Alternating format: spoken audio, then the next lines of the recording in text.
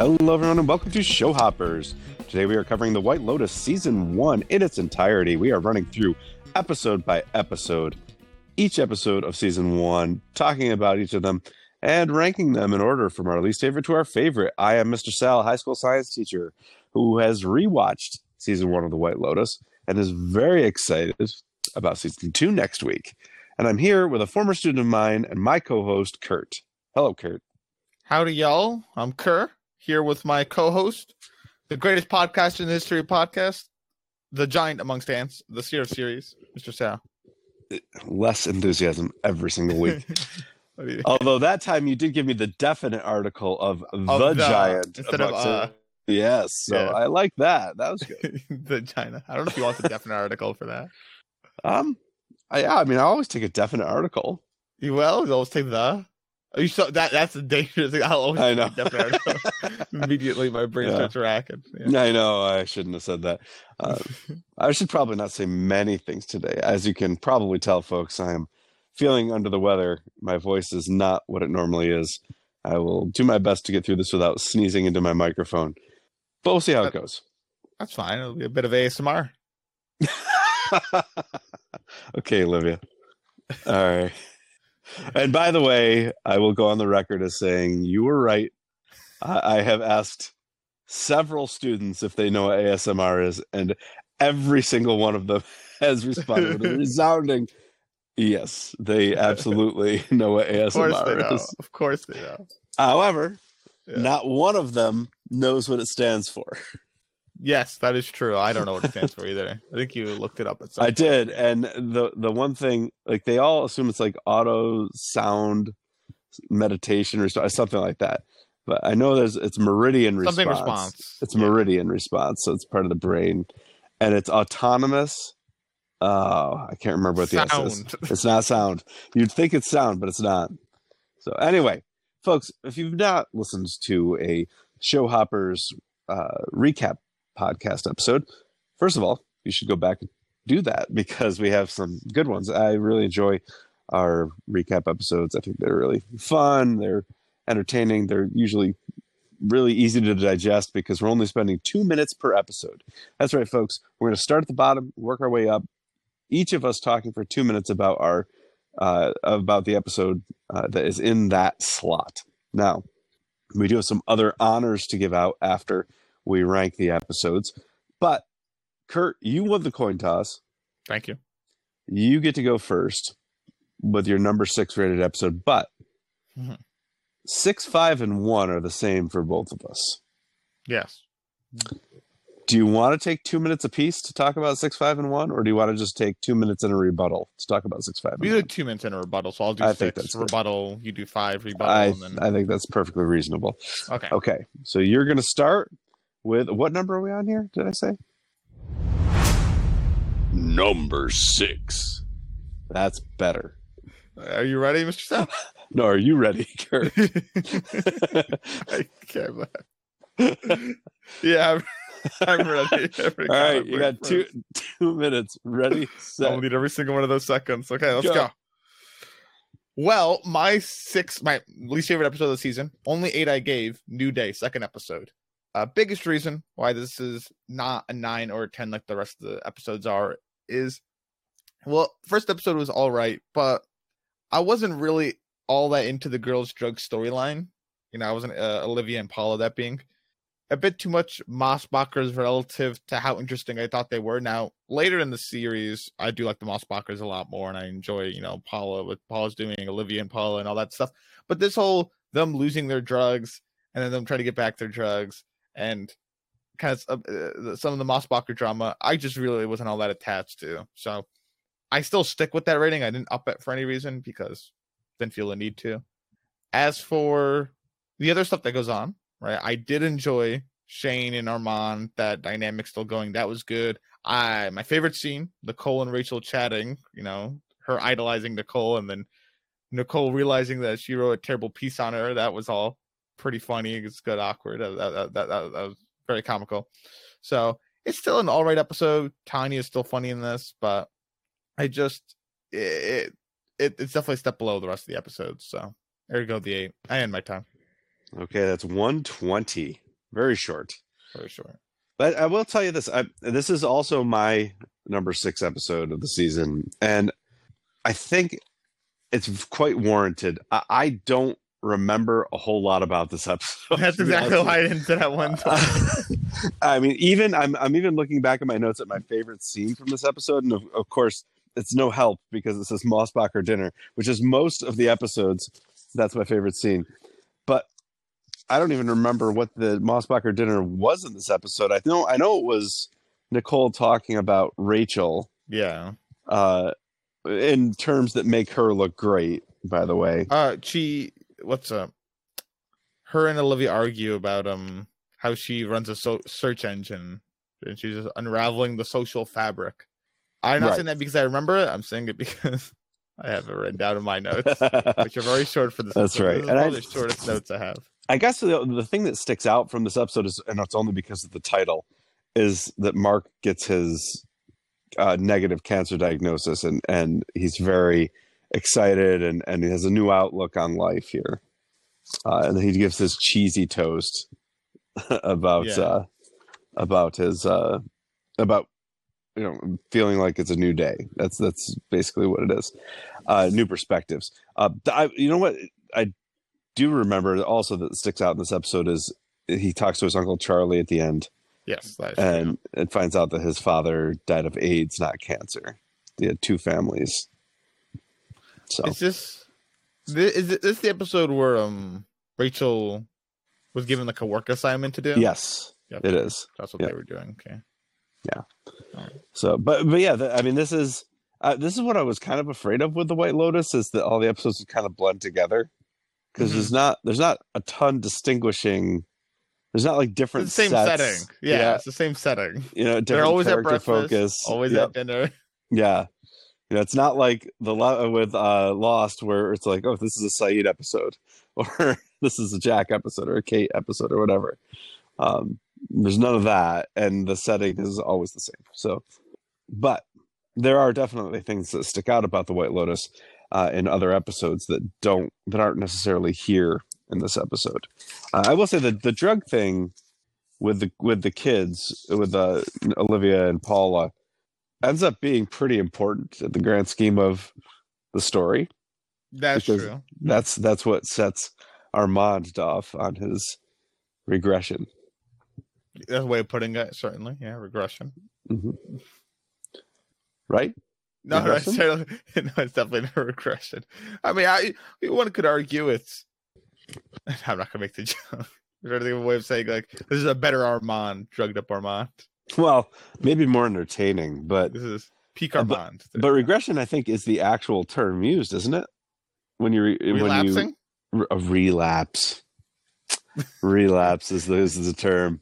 I think not regression. But yeah, relapse. All right. Well, I don't have anything else to say about. I got nothing else to say. No. All right. Perfect. Then let's move on to number 2. Oh, that was much better, Kurt. You were right on the money with that one. What do you mean? That was pre-recorded. Yeah. We'll put that in post. Sorry. So, are you ready, Mr. Seth? I got 2 minutes on the clock. I guess I'm ready. Yes. Okay. Ready, set, go. All right. My 5th episode of the season is episode 1, Arrivals. This is episode. I give this a 9 out of 10. The premiere of the season, the premiere of the series, it really sets up the rest of the season and the rest of this part of the series very, very well. You get the perspective of the staff quite prevalently in this episode, maybe more prevalently than any episode. You get a lot with Armand and Belinda in this episode, and Lonnie, who we don't see for the rest of the season, probably the rest of the series. But I think highlights of this episode are all happen at the front desk with Armand and Shane and Rachel, Armand and Mark and Quinn, Armand and Lonnie. It's all great stuff, and we get some of the key features of the themes of the series with Armand saying as the guests arrive that they're going for a certain interchangeability, vague interchangeability, right? We get him at the desk saying, you know, I probably messed that up, but you know what? You got to treat them like sensitive children, and just make accentuate the positive. So all these themes that come up throughout the whole episode are really highlighted in this.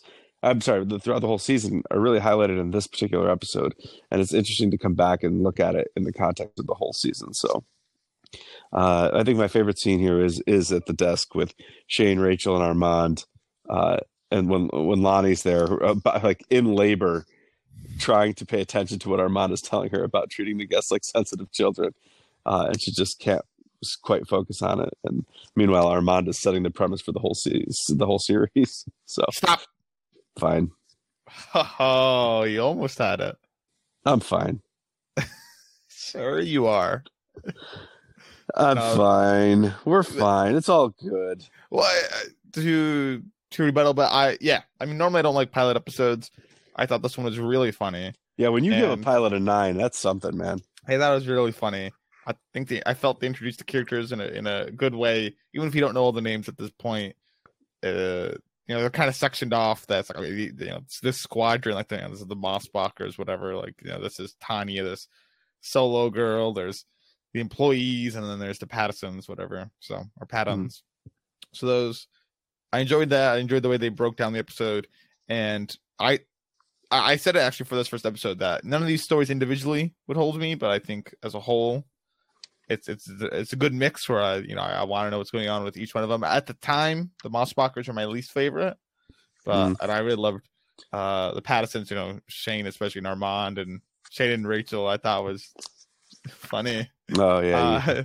Tanya, Belinda. I thought was Belinda, Armand with Lonnie. That was really funny, and the Mossbachers were all right, but. I wasn't too into them yet. So, gotcha. Yeah. All right. Well, there you have it. So we start to diverge here after our 5th rated episode. So we can no longer do this. So we're going to be taking this 2 minutes at a time, each of us talking about our episodes for the next 3.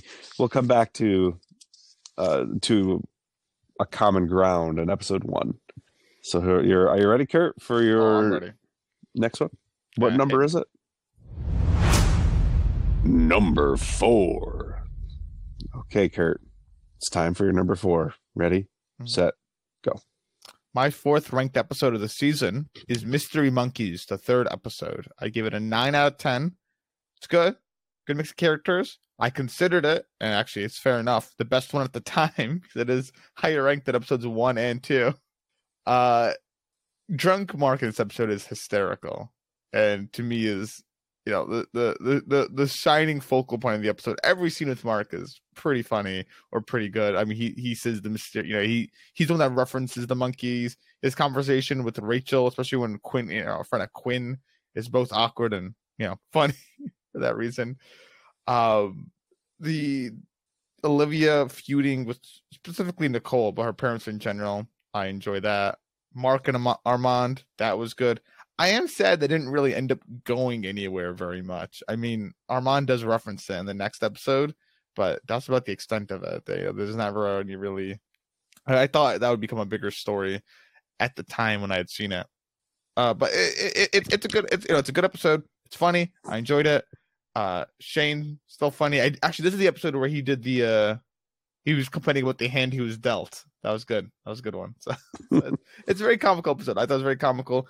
Story's still all right. I have nothing really to complain about. This is the one where they went on the boat and she tried to do the ashes, or is that a different episode? I'm not sure. I'm pretty sure this is the one where they're on the boat, but I don't know now. I'll stop my time.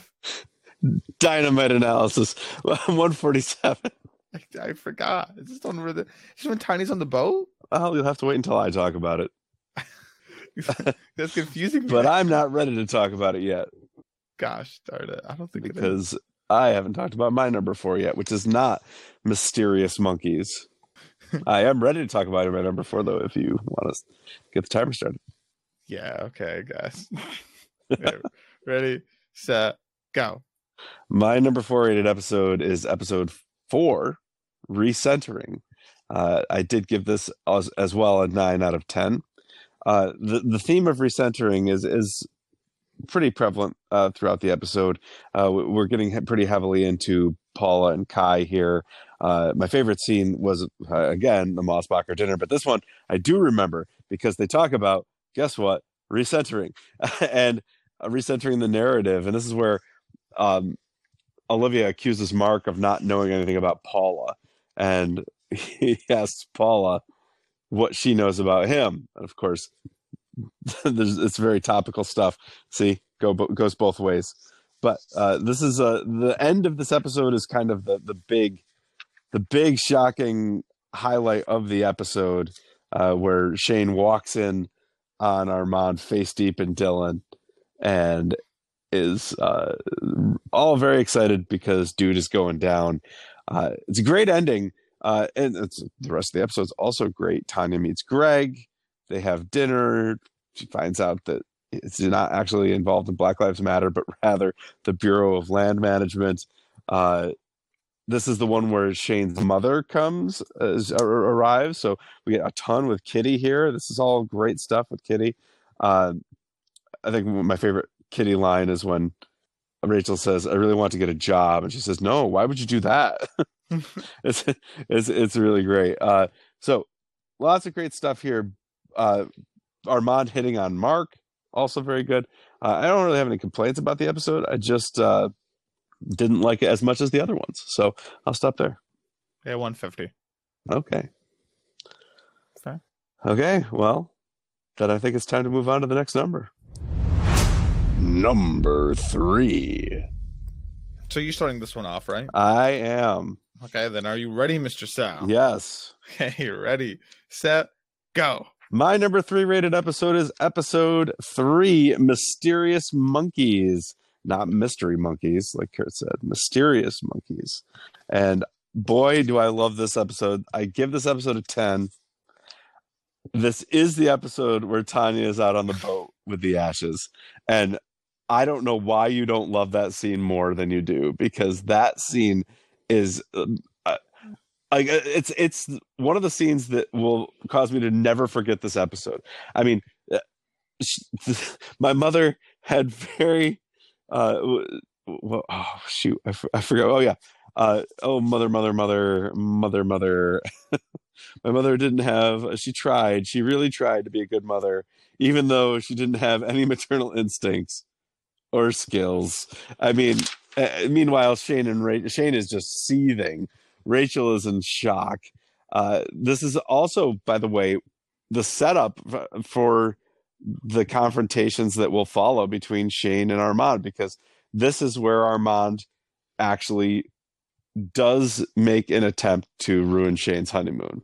This is not inadvertent or accidental. This is an intentional slight on Shane. So that's amazing. Mark drunk talking about leprosy while hitting on women is amazing.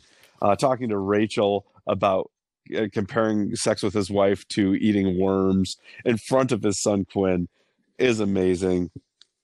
This episode is so good. It opens with Paula and Olivia trying to cheer Mark up about his father having a secret gay lifestyle. It's an amazing episode. I don't know how you don't give this a 10. I don't know how it's not higher ranked for you. So I'll stop there. 156. Yeah. It's pretty good. It's pretty good. No, I'm not going to give it a higher ranking. It's a good episode. I love some of the comedy in the episode and the storylines in it. But yeah, I mean, the funniest Tanya thing she did was when she threw the ashes. I know you said that, but it's so funny. Oh my God, it's so good. It's so good. Yeah, pardon me while I take a sip of my hibiscus tea. Shameless. I'm stuffed. Okay. Stuffed. Have you ever seen Just Friends? No. Oh, what a great movie. Ryan Reynolds and Amy Smart, and it's so funny. And there's a scene where they're in a diner and he has a glass of water. He goes, and they screwed up his order. And he says, "It's fine. I'll just enjoy this delicious water." Takes a sip. I'm stuffed. Anyway. All right. Are you ready for your do you want to say anything else about Mysterious Monkeys, or are you ready for your number whatever we got here? Number three? Number three, yeah. Okay. I'm ready. Hit me. All right, ready, set, go. My third ranked episode of the season is the finale, Departures, episode 6. Now I've been racking my brain whether I should give it a 9, should give it a 10. Because I think I started off with a 9. I was already racking my head. I think in the episode I worked my way up to a 10 in our recap or like review of the episode, but I kind of digressed and I'm still wishy-washy whether I give it a 9 or a 10. So I'll wait till the end of this analysis before I really slam down the hammer on it. But in terms of the episode itself, it's a good episode. It's a good finale. It's a good episode. It just isn't like crazy good, I guess, as well. Like I don't look at it with awe. I guess what does make it better is Mr. Sal telling me the fact that these people come to this, island or the Hawaii, so this resort, and they kind of ravage all the people here, and then they leave and they're going to go live their lives just fine, right? It's a bad ending for Kai, bad ending for Armand. I mean, he's dead. Belinda's not too pleased, and you could argue it's a bad ending for Rachel, but you could argue it. So there's that. So that's an ending's good. Me caring about Paul, the Paula and Kai stuff, I cared more about than I thought I would going into it when I first saw their relationship together. So I'm glad that I did care about it and the effects it had. That was good. So I guess I've solely because Mr. Sal, I think, told me that reason. I think I will end giving this a 10. I think that's what I'll end on. So this will be a 10. It's a good episode overall. I enjoy it. There you go. I end my time. 145. Okay. You chose wisely. I chose wisely. Yes. That's like the lowest 10 I've ever given. I can't believe it. 9 I've ever given. I can't believe that you had to hesitate on giving that episode a 10. And I hesitate, yeah. That's amazing. It's amazing. It's remarkable. I'm not going to make the remarks, but it's remarkable.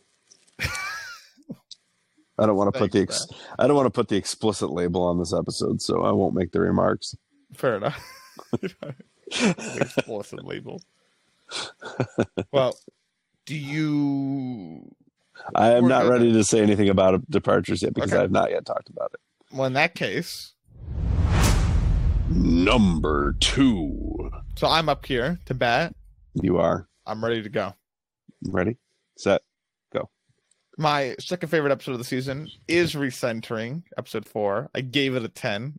Clearly a 10. Didn't even need to think about it twice. And in hindsight, even more so than in the time, I love the fact, and I think I even commented in our episode, I love how it starts off with Paula and Kai, and us learning to get to know Kai, because that is so important for the series as a whole, for the, even the next episode in the finale. Like, it's so important to know Kai, even for this one, when Paula eventually leaves during the Mossbacher dinner. That's so important. So I'm so glad they did that. That aside, I love Armand and Shane. I mean, I always love that, but here it's great. Even seemingly leads to Armand relapsing after him trying to stop Kitty's debut. Love Kitty. So I think that's great. Probably ends in my favorite scene with them all at dinner. And, that's the line you referred to earlier of, I don't know you to get a job, Rachel. So that's great.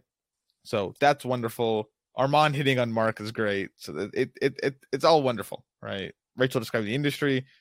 Tanya meeting Greg and reeling from the fact of that boat trip is wonderful. So I love this episode so much. I think it's a great episode. And the ending is wonderful as well. So it's a great episode. Love it. Easily a 10. There you go. End my time. 124.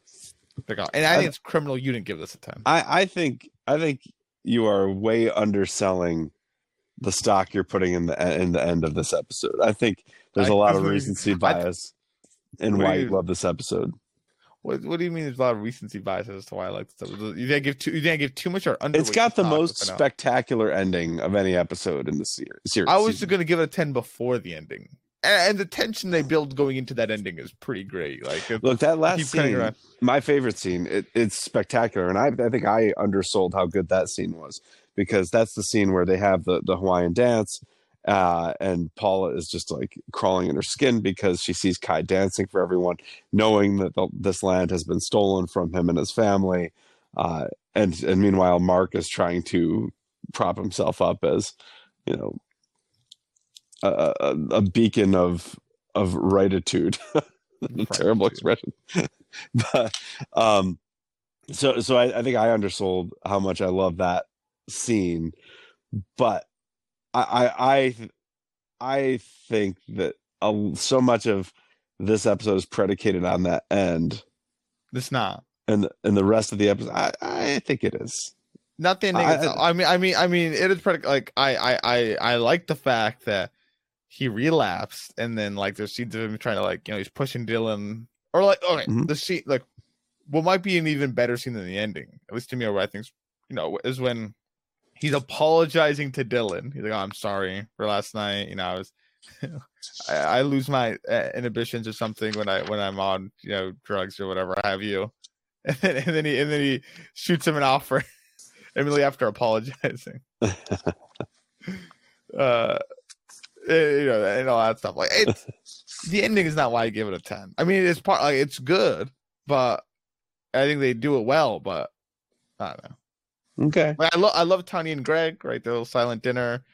Let's get the talking out of the way before. Like, we should probably get the talking in. Quinn learned about his parents' like bracelet stuff, and he brings it up today. The bracelets become a big deal as well. Yeah. So that makes the episode even better now, like a fine wine when you think of it in that, you know, retrospect. So I think, I don't know. Like, I don't know how you don't give this a 10, especially if you've seen the whole series and you even think back to it. It's a fair point. I could probably give this a 10. I wouldn't remove it from where it is on my list, though. It would just be my lowest 10. All right. I mean, it should be a 10, though. I mean, this is. All right, I'll do it. I'll make it a 10. Look at that. I'll do it right now. Show operas first. Someone going back to an episode after recapping it and then giving it a 10. There you go. It's a 10 now. Look at that. It's a 10. I'm glad to hear that. I'm glad to hear that. It should be. Yeah. I'm going to put Departures back down to a 9. You son of a gun. Oh, okay. I'll leave it at 10. What the heck? I'll put it at a 10. Why would you do that? Well, are you ready, Mr. Sal? Am I ready? Mm-hmm. No, I'm reeling from what you just did. I put it back to a 10. Okay, good. Okay. All right, now I'm ready for my number 2. Like momentary depression right there. Yeah. Okay, ready, set, go. My number 2 rated episode is the finale, Departures. I gave it a 10 out of 10. It's episode number 6, and I love this as an ending for the White Lotus, for season 1, as an ending for all of these characters, really. Probably the most melancholy of the endings is the Shane and Rachel ending, because I really did hope that Rachel would believe Shane, and I really did want that for her, and she had it, and she gave it up so that she could have the lifestyle that Shane could provide for her.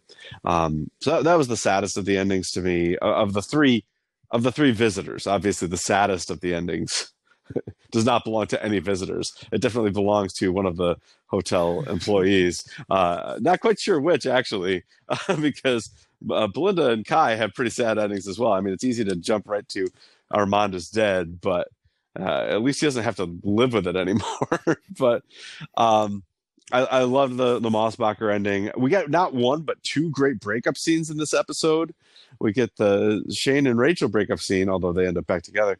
And we get the Paula and Olivia Rachel's breakup scene, although they also end up back together, interestingly, as well. But 2 great breakup scenes. My favorite was the Paula and Olivia one. It's very nuanced, lots of complicated arguments there. Mark and Nicole seem happy at the end here. Quinn is off rowing. That's great. Tanya and Greg are going to keep the party going.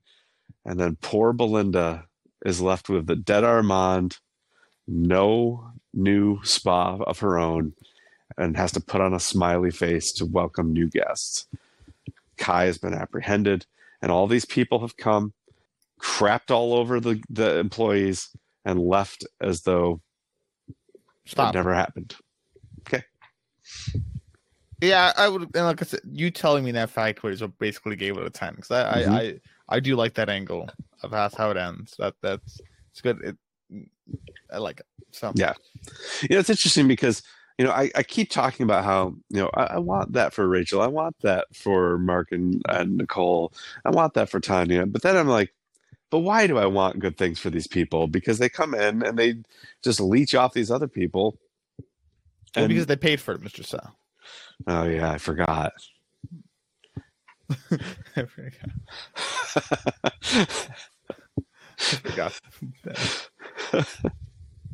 Anyways, I mean, it's kind of a tragedy here that all these people that probably don't deserve it get their at least pseudo happy ending, and the people who more or less deserve it get left worse than they were when these people arrived. I mean, the happiest endings are probably Mark and Nicole, Tanya and Greg.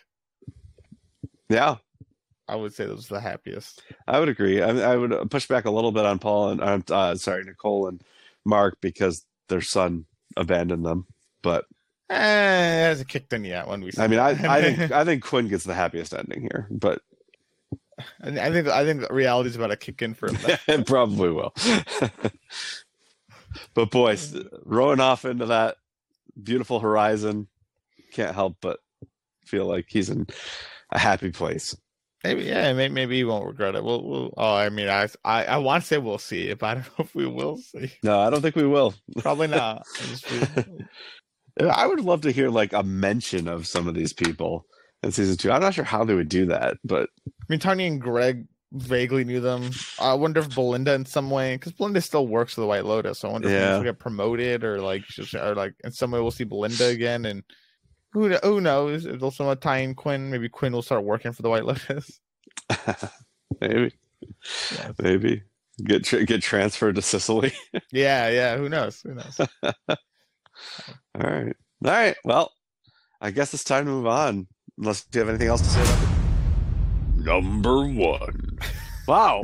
Yeah, I couldn't get you to do it at the beginning of this episode. There you go. I can't finish the sentence without you doing it. Okay. Thanks, you ask and you shall receive. No problem. Okay. Well, I guess it's time for my number 1. So I'm ready when you are. Okay, ready, set, go. My number 1 rated episode for this season is episode 5, The Lotus Eaters. And interestingly, this is an episode that probably has the least Armand in it, maybe even the least Belinda in it, but lots and lots of Kai. So I love so many things about this episode. I love that we finally get to know Nicole a little bit more. We hear her perspective on the affair.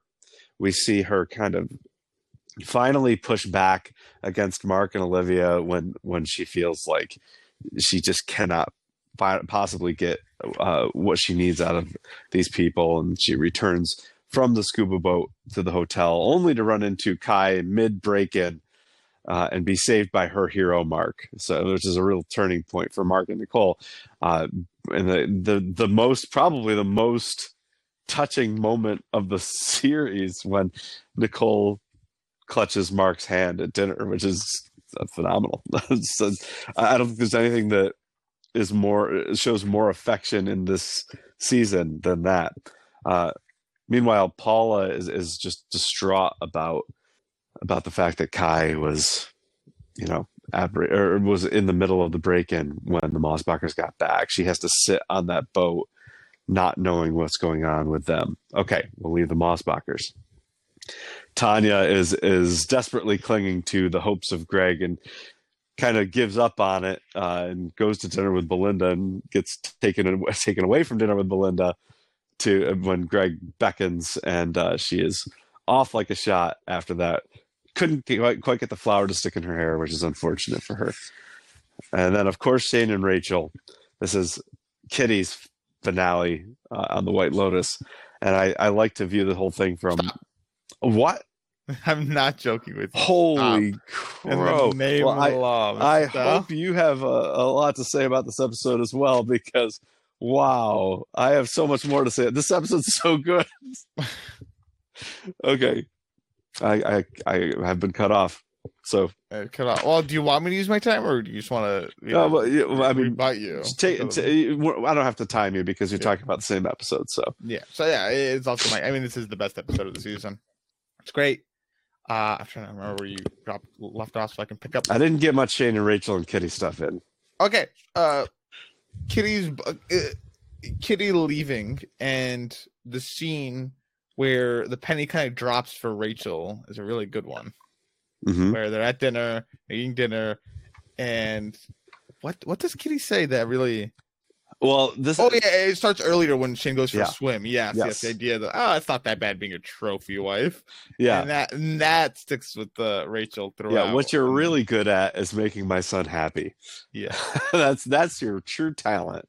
Yeah, and even when she leaves, make him happy. Be happy. Be happy, Rachel. The funny thing is too about Kitty. I like Kitty. Kitty doesn't, she's not like evil trying to be evil. Like Armand keeping the drugs to use them. He knows what he's doing, right? He's doing it. He knows he's doing a bad thing, but he wants to do it because he wants the drugs. Fine. Mm-hmm. Kitty is not doing anything that she thinks is bad. Everything she thinks she's doing is good, right? What she's telling Rachel, she's not trying to make her feel bad in any way. She's trying to make her feel better. Try to pep her up, right?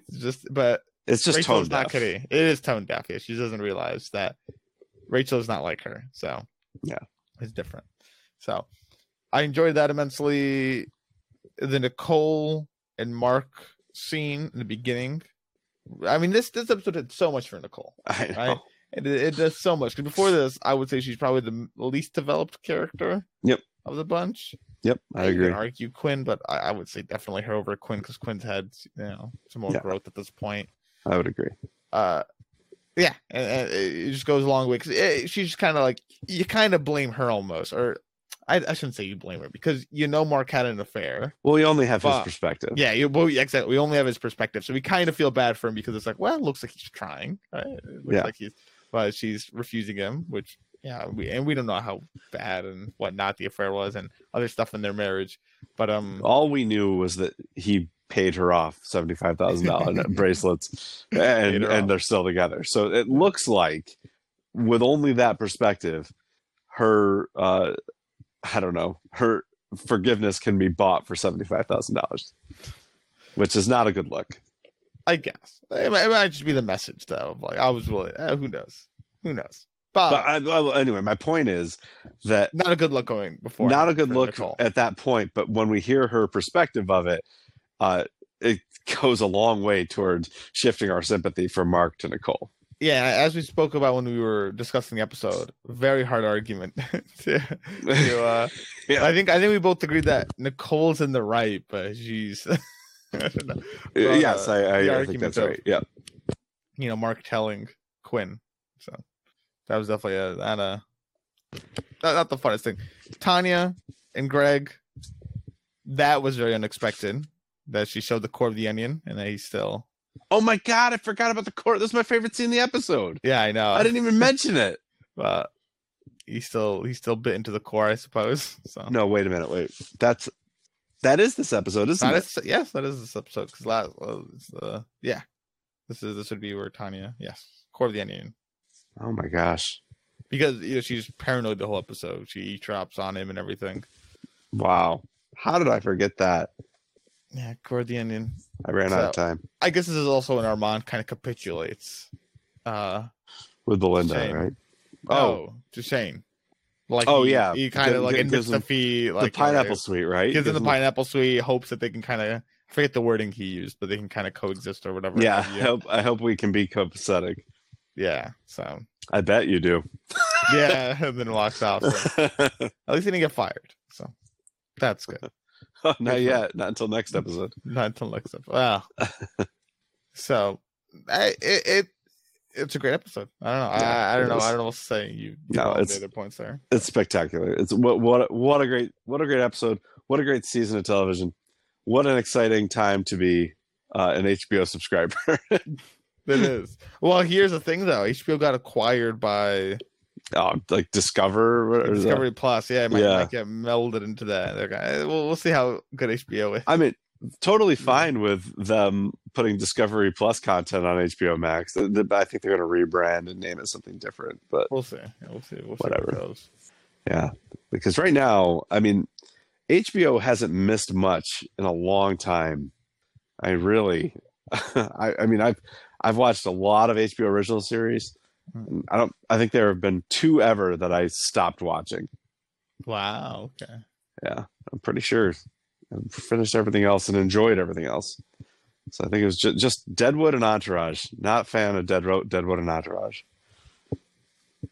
Fair enough. Yeah, and those are decades old, a decade old or more, 2 decades old at this point, I think.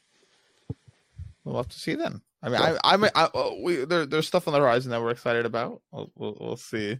Stuff years closer. But, I know you're excited. Yeah. Well, I'm sure. I know you're excited too. We'll see. We'll see. Yeah. We'll see. We might cover something. I'm sure we'll be back on HBO soon enough. Sooner rather than later. Yeah, probably. So. All right. Well, folks, we're going to move on right now to a couple of category awards here. We got best title, worst title, most character growth, and favorite character of the season. So, Kurt, yes, I just went with my number 1. I was the first one to talk about that. So, do you want to be the first one to talk about your worst title? Sure. Okay, well, let me take a guess at what I think it is. Okay. I think that your least favorite title of the season is New Day. I think your least favorite is New Day as well. Okay. My least favorite was New Day. And why is that? I forgot Mark actually said it in the episode. You're right, in that spiel he does say it. But even with that, it is a new day. Just compared to the other titles, I don't want to start chatting with the other titles because I still have to name my favorite. And there are only 6. There's only 6, so I don't want to start naming them. But it's the worst of the rest of the titles. I think every other title at least has a bit more meaning in the episode. You could argue Arrivals is on par with New Day, so I think that's because it is them coming. It's a pilot, whatever, and they're arriving. So that's a big deal. New Day is it literally is the second day, and I guess Mark's happy in the episode, but New Day doesn't last very long. It's another new day. The next day is Mark too. The next day is another new day. Yeah. Why are these Mark-centric titles? Mysterious Monkeys. Sorry, yep. Mark-centric. New Day is Mark-centric. Anyway, that's it. Just those 2. Yeah, fair enough. So, actually, I guess you could say that my least favorite title is also a Mark title. Oh, is it recentering? It is recentering. Yeah, I went with recentering because all I remember about recentering is that one conversation at dinner. It doesn't help me to remember anything else about the episode. Interesting. Well, you ended up giving it a 10. I did end up giving it a 10, but I had a hard time remembering what else happened in the episode. Okay. Well, you reminded me, which is great. But the recentering theme. Maybe it should be New Day. New Day is the other challenger here. But I remember Arrivals. Was that? I think Arrivals and New Day are clearly both the worst. With New Day edging out. So I don't want to tip my hand too much here, but how can you claim that Arrivals is either best or worst without also claiming Departures is the same? Because people die and See, I don't think that Arrivals. I think Arrivals and Departures should be just thrown out entirely because if you're gonna name the first episode Arrivals, pilot, then you have to name the last episode Departures. There's no choice. So I could never pick Arrivals or Departures. Well, my worst title was Arrival. Best title Departures. That would be so ridiculous. Okay. All right. Well, I take your point. I like New Day slightly more than recentering, although. Really? Okay. So I'm going to stick with recentering. Gotcha. Okay. Well, so best titles. Best titles. Do you want to go first, or do I go first? You can guess mine first, and I'll tell you mine first, and then I'll guess yours, and you can tell yours. If that was, I think Lotus Eaters. I think you really like that because it kind of fits into the whole theme of the series. And I think your favorite title was also Lotus Eaters. And mine was, in fact, the Lotus Eaters. That is my favorite title. Could you explain that about? Because mine was not Lotus Eaters. Oh, really? I love. I mean, that is, you explained it. Like, that's the theme of the whole season, is that these people come in, devour what's there, and then leave like nothing happened. Just go back to their regular lives, totally unaware of what they've done to the place and the people that they just visited. Right. Armand is not very prevalent in the episode Lotus Eaters, but he's the one who delivers that line, and he gives them the title of Lotus Eaters. It's something that when I started watching the episode, I was like, "What is this? What does this even mean, Lotus Eaters?" But then once he said it, I was like, "Oh my God, this title is everything. This is the series. They could have called it the Lotus Eaters, but you wouldn't know what it was referring to because the title of the series wouldn't have been the White Lotus." Yeah. So anyway, I love that title, my favorite. So yours was not the Lotus Eaters. No. So was it Mysterious Monkeys? No, it was Departures. It was recentering. Okay, defend yourself. Oh, I'll defend myself. So obviously the one bit in the episode they already referred to. However, when I was going, because originally it was going to be the Lotus Eaters, but when I was looking back for my recap's sake, I realized I was like, oh, actually, Kitty shows up in Recentering, and she's kind of recentering their whole dynamics. You know, that's the reason why I made a Recentering. Just because of Kitty? Yes, I think that's a reach. And all the reaches you want. I could argue. I would argue that you can interpret this title as making it about something else, right? Whether it's you or someone else more prevalent. And so Kitty coming is making their honeymoon more about her, and kind of guests throughout. I mean, there's Tanya and Greg, but I don't really know if that's any real recentering there, whether it's Tanya's priorities or recentering, but I think the Kitty thing. I'll remember this episode is the one that Kitty came, because Kitty recentered. Okay, you have not changed my mind. And with Armand and Dylan, right? Probably recentering. I don't know. Good. Yeah, you've not changed my mind. Yeah, I didn't think I would. When you put it as your worst, I was like, "There's no way I'm going to talk him up." Oh wow. Okay, you are very high on that episode. Everything about it just worked for you. Yeah. It's good. It's a great episode. They're all great episodes. I really love this season of television. Okay. Except so. Yeah, okay. All right, let's move on to most character growth here. Okay. Now, see, I have a lot of trouble with both of these remaining categories. It was very hard. And I don't think you're going to like where I ultimately landed. But I'm going to say that you think that the character that had the most character growth is, I think you're going to say Paula. I know who you said already. No, you don't. You said Quinn. Okay. All right. Well, you have to tell me yours first here. Okay. Oh, you might have said Tanya. Whatever. I said Quinn. You said Quinn. Yes. Okay. I think listen, he doesn't get the most screen time, but Quinn goes from, kind of like the stereotypical always on his phone or game thing kid to loving the great ocean, befriending locals, so much so that he's willing to run away from his family. So, I mean, obviously a lot more characters also go through growth, but I think Quinn goes through the most extreme amount of growth given the time and whatnot. So, Quinn. Okay, so I completely agree. Quinn did change the most, but I also could interpret that question as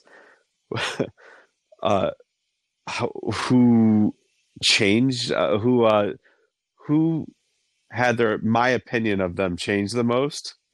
And the way I phrased it was Quinn changes the most, but I had the biggest turn on Nicole. That's true.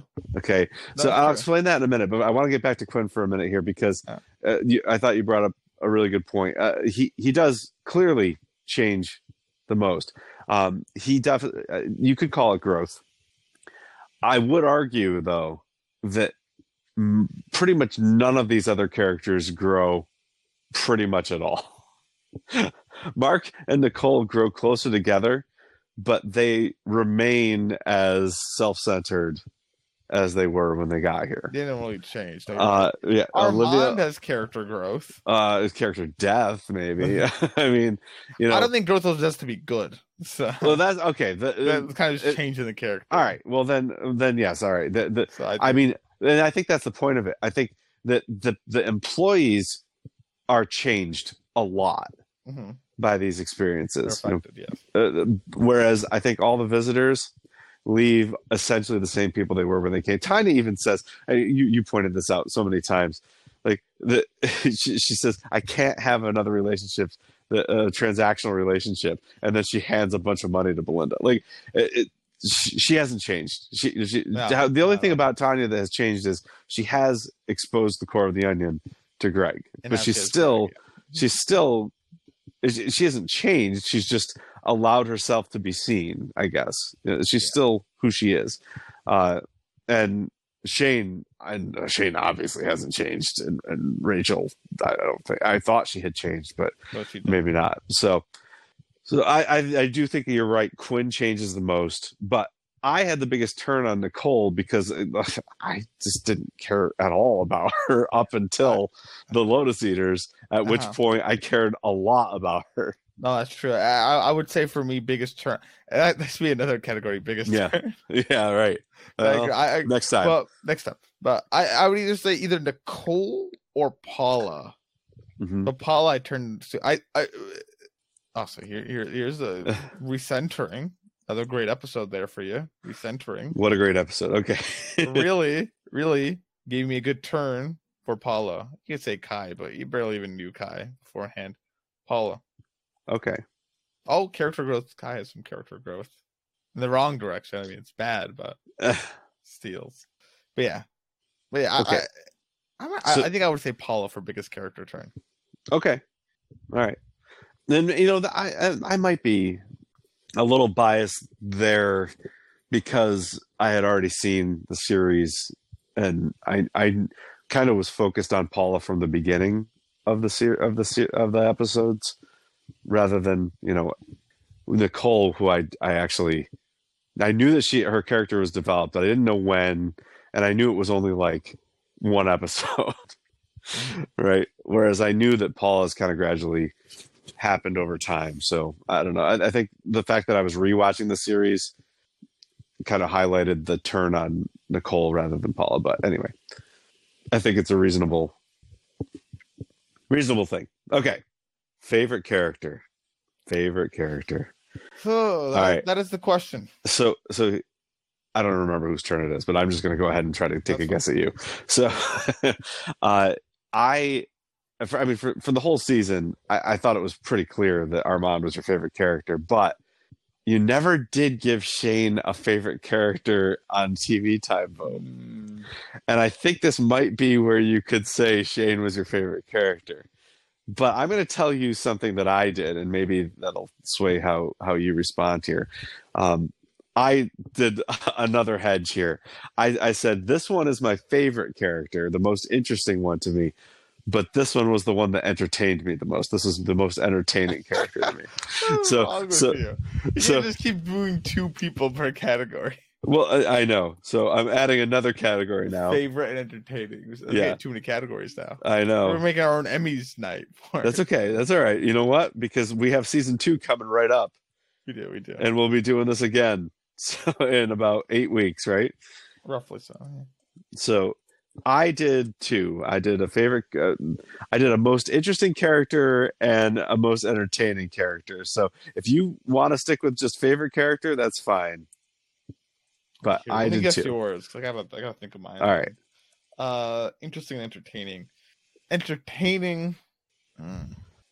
Interesting. Okay, interesting. You put Mark. Entertaining. You put Tanya. Yeah. So I put Mark actually for most entertaining character to me. I was consistently. That's part of why the Mossbacher dinner was always my favorite scene. And I mean, no episode better highlights how entertaining Mark is, and how entertaining Steve Zahn is, the actor who plays Mark, than Mysterious Monkeys. I mean, that was comedy gold. I loved everything about that performance. So he was the one I listed for most entertaining. Most interesting, I went with Paula for this one, because I think you're right in that there's a turn there, but I think it's such a gradual turn. Like every episode deeper that we get, we see more and more of Paula. All the episodes, like, other than the first and last episode, all the episodes start and end with Paula, right? Or does Recentering end with Paula? Recentering, I believe. That might end with Shane. I think that, I don't remember. That might end in, I don't know. Well, regardless, like, Paula really ends up being kind of not a Rosetta Stone, because I think Belinda's more of a Rosetta Stone to this series than Paula is. Oh no, the Recentering does end. Oh, wait a minute, I'm looking at the Lotus Eaters. Anyway, Paula ends up being kind of like, I think, maybe the central character of the series. I think you could make an argument that it's Armand. But again, I would argue that Armand is like the central character of the hosts, and Paul is the central character of the guests. So, but she also, like, you can see a real arc there with her, where she seems pretty shallow, but I don't think she is in the beginning. You know, and you see these depths come out in her when she starts hanging out with Kai and talking with him without Olivia, like when Olivia's not around. Yeah. And I think that breakup scene between Olivia and Paula also goes a long way toward making her such an interesting character. So anyway, I go with Paula. I think, did you want to split yours, or do you want to just do your favorite character? I split mine. You did? I okay. mine. Yeah. All right. Well, then your most entertaining character is Shane, and your favorite character is Armand. Or your most interesting character is Armand. Yeah, you got me. Hey, it's kind of unfair when you make the category that you can guess for me. It's like, well, what did let's you break it up so I know I can get Kurt. When it was just favorite character, which one did you put? One of those two, I assume. Armand. Armand. No. Shane. No, it was Armand. Oh, okay. It was Armand. All right. Yeah, they did a morning vote. Yeah, no, I liked Armand. Obviously, I liked Armand throughout the entire series. I mean, I like characters that have drug problems. Look, when I think of the White Lotus, I think of Armand, to be honest with you. Like, he to me, like, is the icon. He sets the tone very Lotus. well. He sets the tone very well for the very first episode, and henceforth he tries to put up a great front, but he's horribly. Things are very bad in the back. Yeah. So it's great. And then Shane, obviously, I don't think he's intended. I mean, he is obviously intended to have some funny lines, like talking about the card he was dealt and all this other stuff. Yeah, but he's so humorous to me. This is so much humor in Shane. Yeah, no, I get it. I get it. You know what I'm thinking about now? All of these nominations for Best Actor and Best Actress, and Paula did not get nominated. That really is, I think, disappointing. Olivia did, though, which is very strange to me. That's strange to me, over Paula. I could see Nicole. Nicole, Belinda, Tanya, and Rachel all got nominated, and so did Olivia. So five nominations. But with Paula, I think Paula should probably be like second on that list. I know. Anyway, all right. Well, one more thing I want to. Well, maybe a couple more things, because we might want to touch on season 2. But before we get to that, I did want to mention I did do some research on swings in that swing that shows up right before Armand goes to the Pineapple Suite and gets killed or takes a dump in Shane's suitcase and then gets killed by Shane. So there's just a quick shot of an empty swing, a single rope swing. Could be a tire swing, but it's not a tire. It's like a wooden plank. So really interesting. It's hard to find information about this. Like, not many people were talking about this, which surprised me. There was a thread on Reddit, on the White Lotus subreddit, where Redditor Fort Charles did say that he found what I'm about to say on a dream interpretation site. It said, if you see a swing in a dream, that symbolizes a short-lived joy, which would definitely describe Armand's ecstatic party that's just about to come to a dead stop. Now, if that's the case, I love it. That's pretty great. I couldn't find that anywhere, though, so I'm not sure where he found that, because I did a whole bunch of dream iconography research after that, and I could not find it anywhere. I did find some information about swings in dreams, and it's very different if the swing is empty versus if there's a child on it versus if you're on it. So an empty swing, the best I could find was empty in a dream is a metaphor for feelings of being oppressed by others or by situations in your life.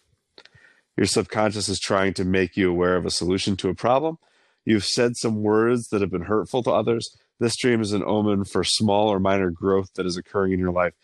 You have hurt someone in order to move ahead in life. So I liked that for Armand, but that's just what empty means in a dream. And then swing means something different, according to this website. This website, by the way, is dreamsopedia.com.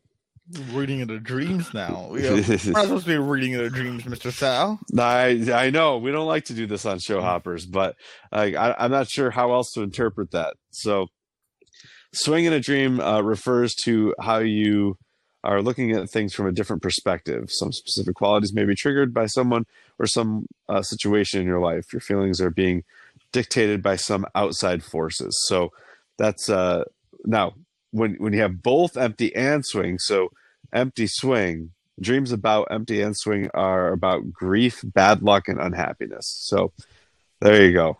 That's the best I could find. I don't know if it's satisfying or not, but that's what I got. Oh, fair enough. All right.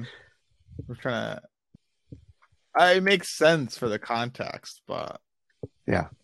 I'm curious though what they were going for, because that seems pretty niche. I know. I couldn't find an interview with Mike White about it or anything. So, was it just B-roll?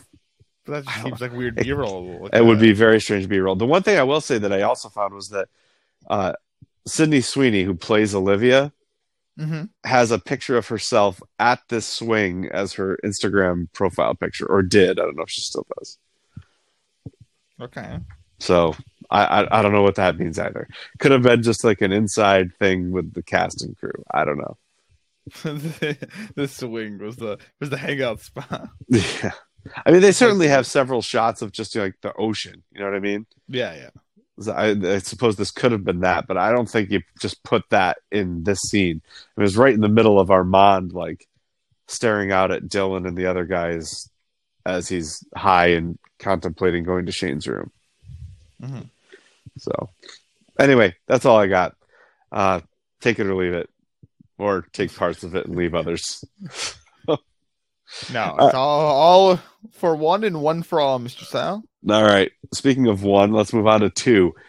So season 2, you've seen the trailer. I've seen the trailer. Yes. We know that it's set in Sicily, White Lotus, Sicily. We know that Greg's back, married to Tanya, and they are visiting the White Lotus, Sicily. Looks like there's some marital problems about to arise. Tanya is very suspicious of things that Greg is doing. The other characters, we met. Well, a whole bunch of other characters. It looks like there's a newly wealthy Will Sharp, who seems to be married to Aubrey Plaza. I think that's the case. I'm not sure. Some other characters that they meet. I'm not all that familiar with those actors. Michael Imperioli, who played Christopher Moltisanti on The Sopranos, seems to be in the middle of a 3-generation family trip. His father and his son seem to be with him, so it looks like it's like grandfather, father, son. And it looks like Michael Imperioli may have had some marital infidelity as well. Other than that, I don't know anything about what's going to happen here. Someone falls in a pool. Okay, that seems likely. That'll be exciting. Okay, yeah. Yeah, I don't know. It's similar to, if anything, more so than the first season. I have no idea. I have not a clue. Which is fine. Yeah. Especially, I think we already spoke about this off the podcast. That, you know what, they won a lot of Emmys. They had a good first season. They have the right to be even more secretive. Yep, absolutely. So, but I am looking forward to it, and we don't have to wait long because we get to watch it on Sunday. I'm so excited for this Sunday to be able to watch it. Yep, and we will be back with you folks talking about The White Lotus Season 2, Episode 1 on Thursday.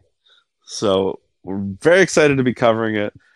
We got lots of exciting White Lotus adventures ahead of us. 7 episodes instead of 6. This is good stuff. What else would you like to say about the Season 1 of The White Lotus? I don't really have anything else really to add. Okay. I'm glad I watched it. It's pretty good. Good. Me too. Well, let's wrap things up here, folks. Of course, White Lotus will be back on Thursday, next 1 week from today, covering Episode 1 of Season 2. But in the meantime, you can check out our coverage of Lost, The Leftovers, Better Call Saul, Black Mirror, Centaur World, Russian Doll, Dexter New Blood, Ozark, Only Murders in the Building, and probably other stuff I'm forgetting.